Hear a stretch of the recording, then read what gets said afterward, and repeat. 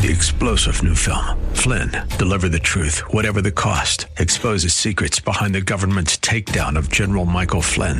Flynn knew what the intel world had been up to. He ordered the first audit of the use of contractors. This set off alarm bells. He told the truth. He was the most dangerous person for Donald Trump to hire. They had to get rid of Flynn. Flynn, deliver the truth, whatever the cost. Available now. Watch it today. Go to salemnow.com. salemnow.com. The law offices of Selwyn Whitehead is a debt relief agency under federal law and provides legal assistance to consumers seeking debt relief under the United States Bankruptcy Code. This is Selwyn's Law. Every week at this time, we get to hear from Selwyn Whitehead. She's not just an attorney at law. Selwyn knows her stuff and doesn't shy away from the truth, even when it's ugly. Her Bay Area practice focuses on helping her clients to manage their wealth through estate and tax planning, to managing their debt through reconstruction or bankruptcy. And now, it's time for Selwyn's Law. Good day and welcome once again to Selwyn's Law.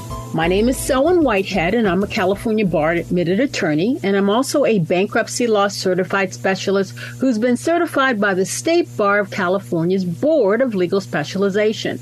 As I've shared with you in the past, in addition to my JD, I hold a couple of master's degrees in law. That is to say, I am both a master of the laws of taxation and a master of the laws of intellectual property.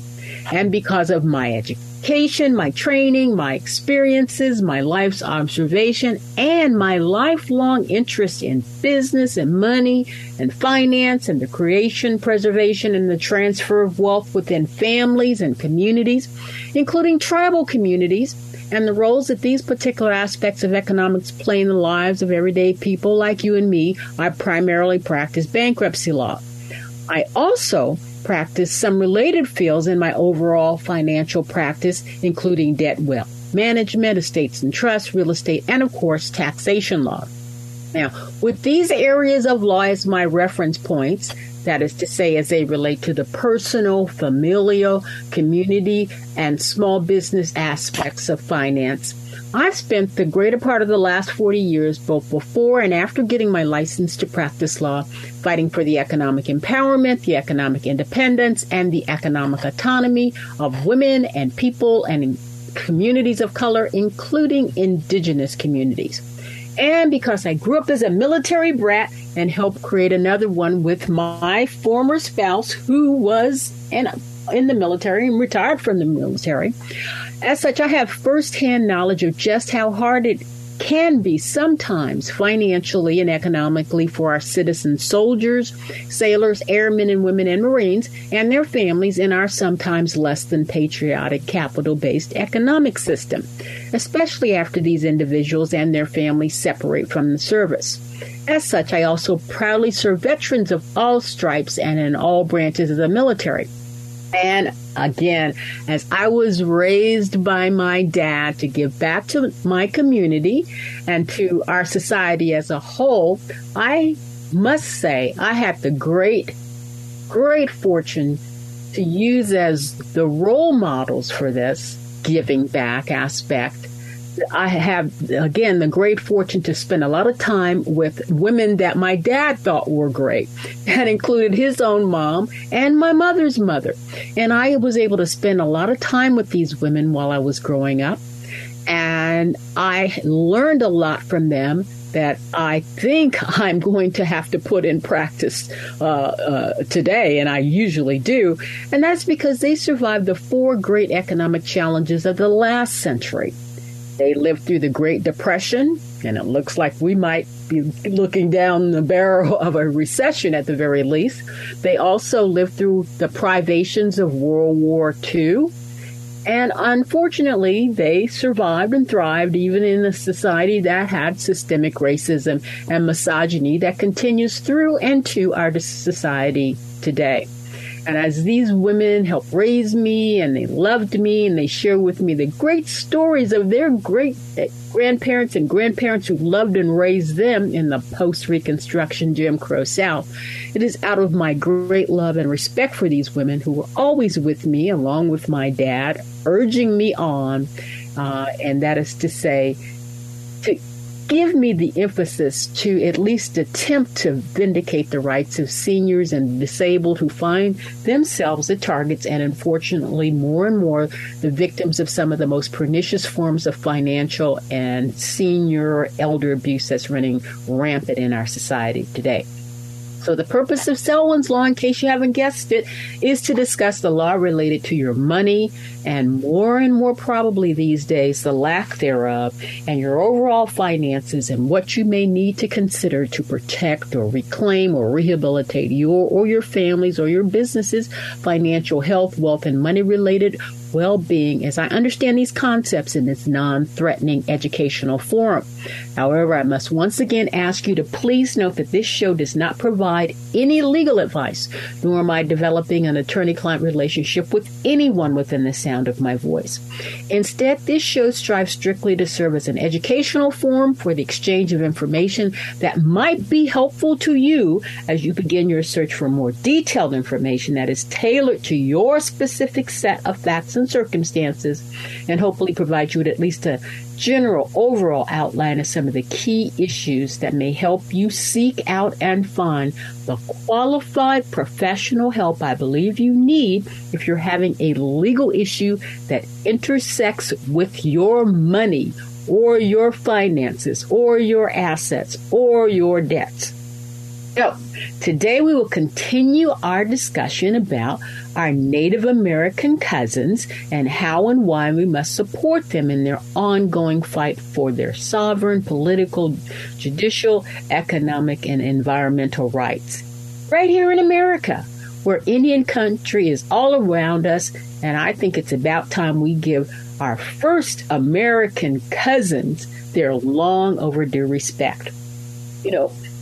Over the past few weeks, I've shared with you some vital information about the first 5 Native American women, first 5 so far, who have been elevated to the federal judiciary to call balls and strikes on motions and evidentiary matters and discovery disputes, and then based on their fair interpretation of the evidence submitted and guided by applicable precedent, issue rationally based decisions, opinions, and judgments on the disputes placed before them without fear or favor on matters of keen importance to all of us, whether we are individual members of the public and that they believe and we believe are important topics.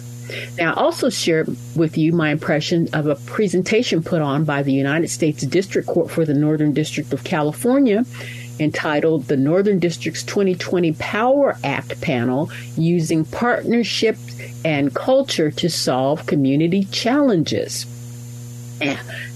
amongst our indigenous brothers and sisters who live on tribal lands.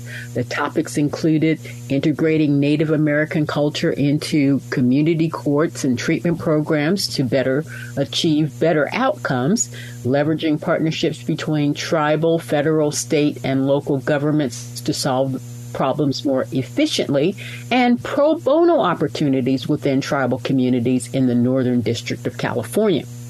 And I also shared with you information about how 7, now 6 Native Americans who have been elected by members of their overall multi-ethnic communities have come to serve in Congress, to serve us all in Congress.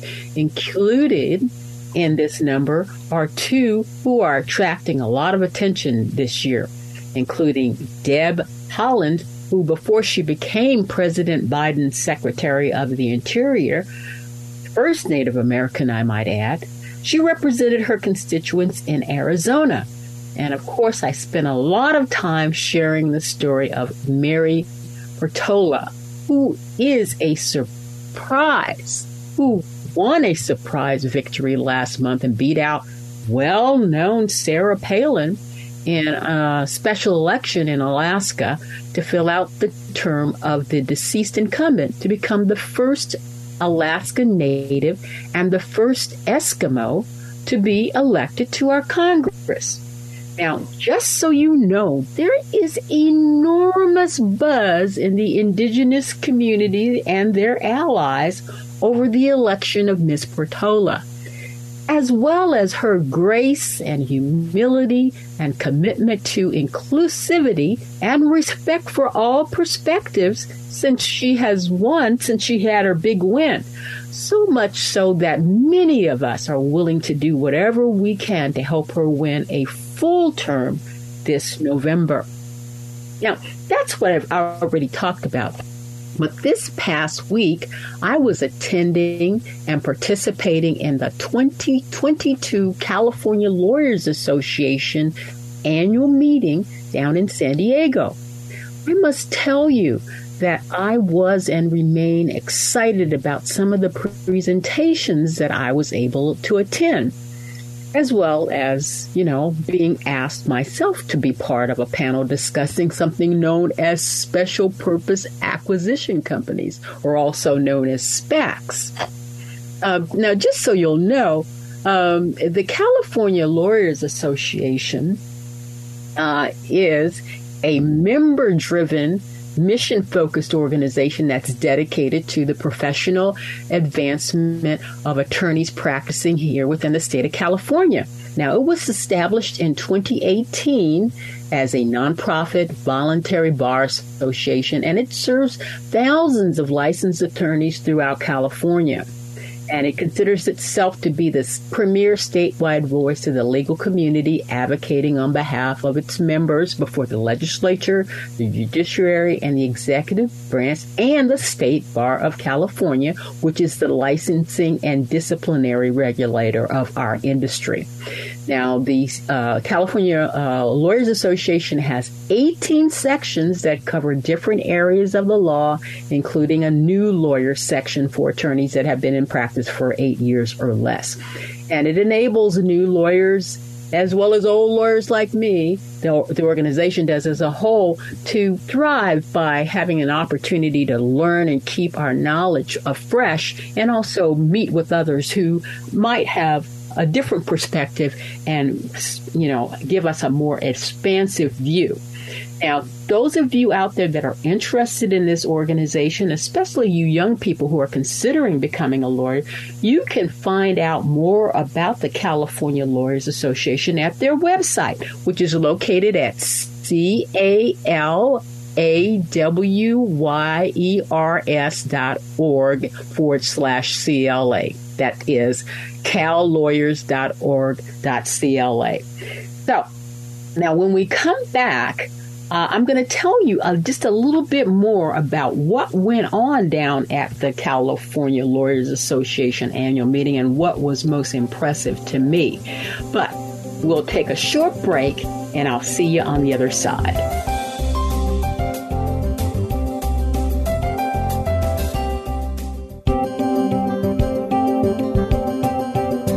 Now back to Selwyn's Law. Once again, your host, Selwyn Whitehead. Welcome back to Selwyn's Law as I continue our discussion about our Native American cousins and how and why we must support them in their ongoing fight for their sovereign, political, judicial, economic, and environmental rights right here in America, where Indian country is really all around us. And I say it's about time we give the first Americans their long overdue respect. And I also want to share with you just a wee bit of what I learned this past week as both a participant and a presenter at the California Lawyers Association 2020 annual convention that took place in San Diego, California from September 15th through the 17th of September 2022, including a great presentation by some Native American women lawyers about the distortions and similarities and dissimilarities between tribal and non-tribal law and the courts. That was so fascinating and illuminating to me. As I shared with you before the break, I was asked to be a part of a panel discussing special purpose acquisition companies. That sounds weird, but they're also known as SPACs. At the meeting, I was a panelist at a seminar-type panel discussion entitled Everything You Never Knew You Needed to Know About SPACs, or my part of the presentation, I was asked to prepare material and discuss the dark side of SPACs.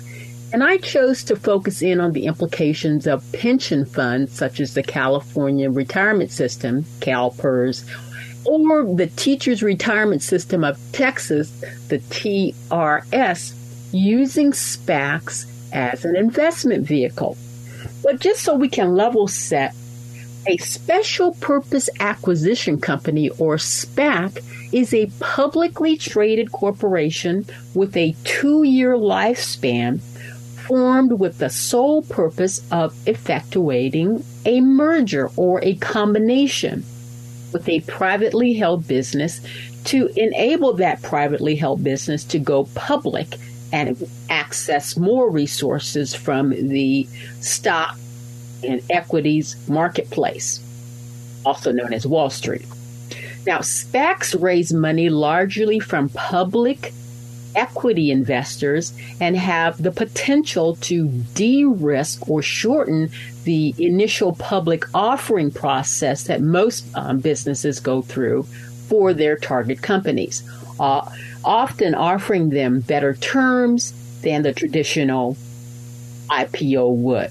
However, if for any reason the combination does not go through, or it doesn't occur within that allotted up to 2-year time frame, the funds raised must be returned to the investors through a process known as redemption. And why we all need to know about SPACs is because a few years ago, the financial investment community fell madly in love with SPACs as a more cost and time efficient means to bring new ventures to the public marketplace than via traditional initial public offerings. However, this year, the SPAC to de-SPAC transition, or that is to say, completed mergers, are in decline, with few, if any, finding likely and amenable marriage partners.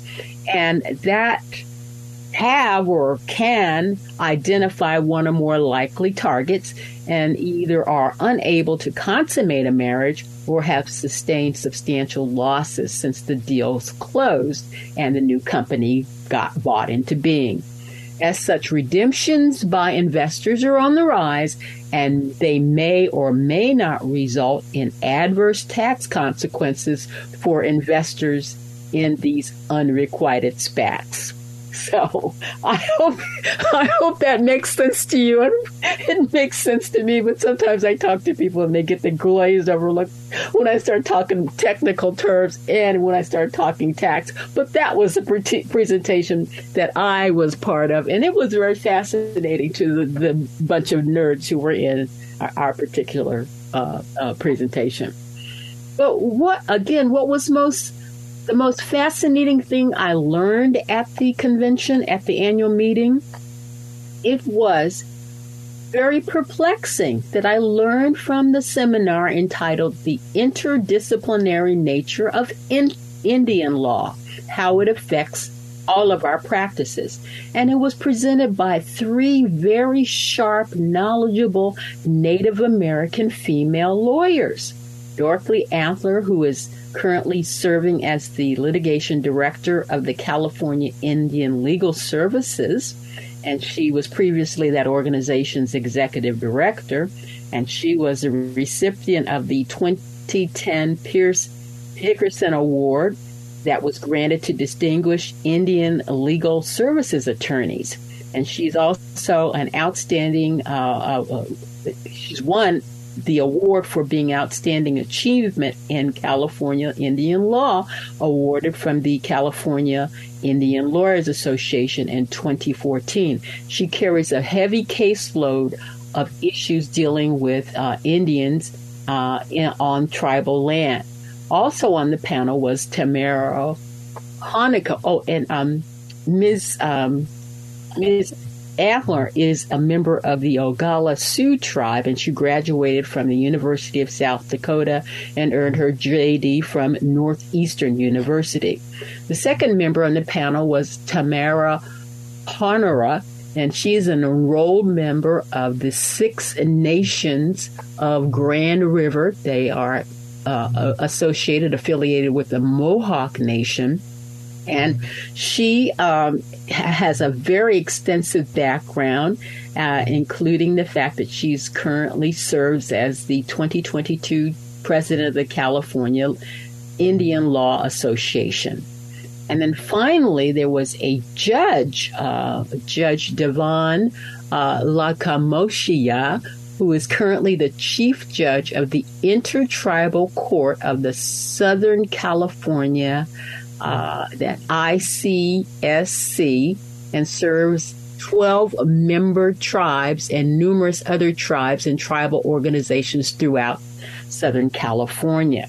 So I'm going into great detail about these women's bona fides because I really want to impress upon young girls, especially young Native girls, especially, that you too can be a lawyer and make a contribution to your community the same way I want Black and brown girls to have people to look up to in the community, people that are doing great things for their community, and for you to consider getting a legal education and then turning that legal education into the tools that you need to support your community and also our society as a whole, because we really need all voices at the table, all complexions at the table, all heritages at the table, so we can make decisions that are sound and reflect the various perspectives of all of us.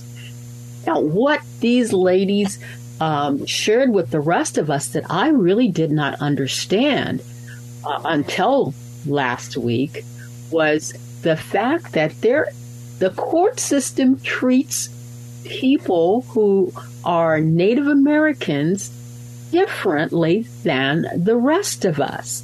And they treat incidences or crimes or causes of action that occur on tribal lands differently than those that occur off tribal lands. And so let me tell you specifically what I learned.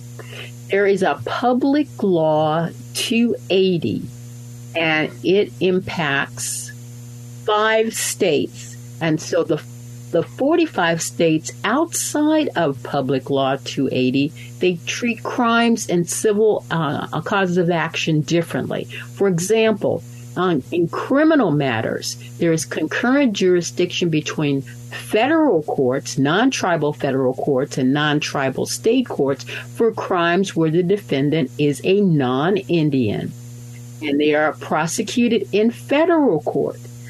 However, there is concurrent jurisdiction between federal courts and tribal courts for all crimes where the defendant is an Indian. And so that means that if you are a non-native who commits a crime on tribal land, you will be treated differently than a Indian who perpetrated the same crime on Indian land. And that is something fascinating that I had never thought of. Same with civil matters. All civil matters are heard in tribal court if the cause of action occurred on trust land, that is to say, Indian country, and both parties are members of the tribe. However, if the defendant is not a member of the tribe, in the Ninth Circuit, the defendant can be sued on tribal land and in the tribal court. However, in other circuits outside of the Ninth Circuit, the defendant has to consent to being tried in tribal court, or his or her conduct threaten the health, welfare, safety, or political or economic integrity of the tribe.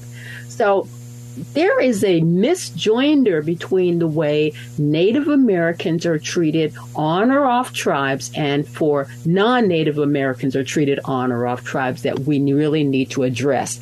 They brought that to the fore, and I want you to know one of the good things that happened last week is now Native American law is a subcommittee of the California Lawyers Association, and it's a committee that I intend to keep track of and continue to share information with you. So we're going to leave it there for now, but as always in closing, Here at Selwyn's Law, we always want to stay on the right side of the law, including putting in place lawmakers and judges and lawyers that reflect our society as a whole, and also addressing the inequities that have historically limited some of us from having fair and equal access to justice in some courts in this country. Take care. Till next time. Thank you for taking the time to listen to Selwyn's Law. Remember, the Law Office of Selwyn Whitehead is a designated debt relief agency under the federal law and provides legal assistance to consumers seeking relief under the Bankruptcy Code. When it comes to your finances and your rights, seek no other than the Law Office of Selwyn Whitehead. Selwyn is your go-to finance attorney, specializing in estate planning, wealth management, bankruptcy, tax, and real estate law. In other words, Selwyn knows her way around the dollar, and your rights are protected by our laws. Protect your money. Know your rights. Partner with Selwyn Whitehead. For immediate assistance, or if you have questions, call 510-633-1276, 510-633-1276, or go to SelwynWhitehead.com. The preceding paid program is sponsored by the Law Office of Selwyn Whitehead, who is solely responsible for its content. 3-star General Michael J. Flynn, head of the Pentagon Intelligence Agency, knew all the government's dirty secrets. He was one of the most respected generals in the military. Flynn knew what the intel world had been up to. He understood its funding. He ordered the first audit of the use of contractors. This set off alarm bells. The explosive new documentary, Flynn, Deliver the Truth, Whatever the Cost, uncovers the facts behind this scandal. Flynn told the truth. He was the most dangerous person for Donald Trump to hire. I find out the worst enemy that I'm going to face in my life is right here in America. They took my assessment and they wanted me to change it. And I was like, I'm not changing it. They had to get rid of Flynn. With in-depth interviews, archival footage, and never-before-seen personal records of the man behind the headlines. I just felt like I was drowning. Flynn, Deliver the Truth, Whatever the Cost. Available now. Watch it today. Go to salemnow.com. salemnow.com.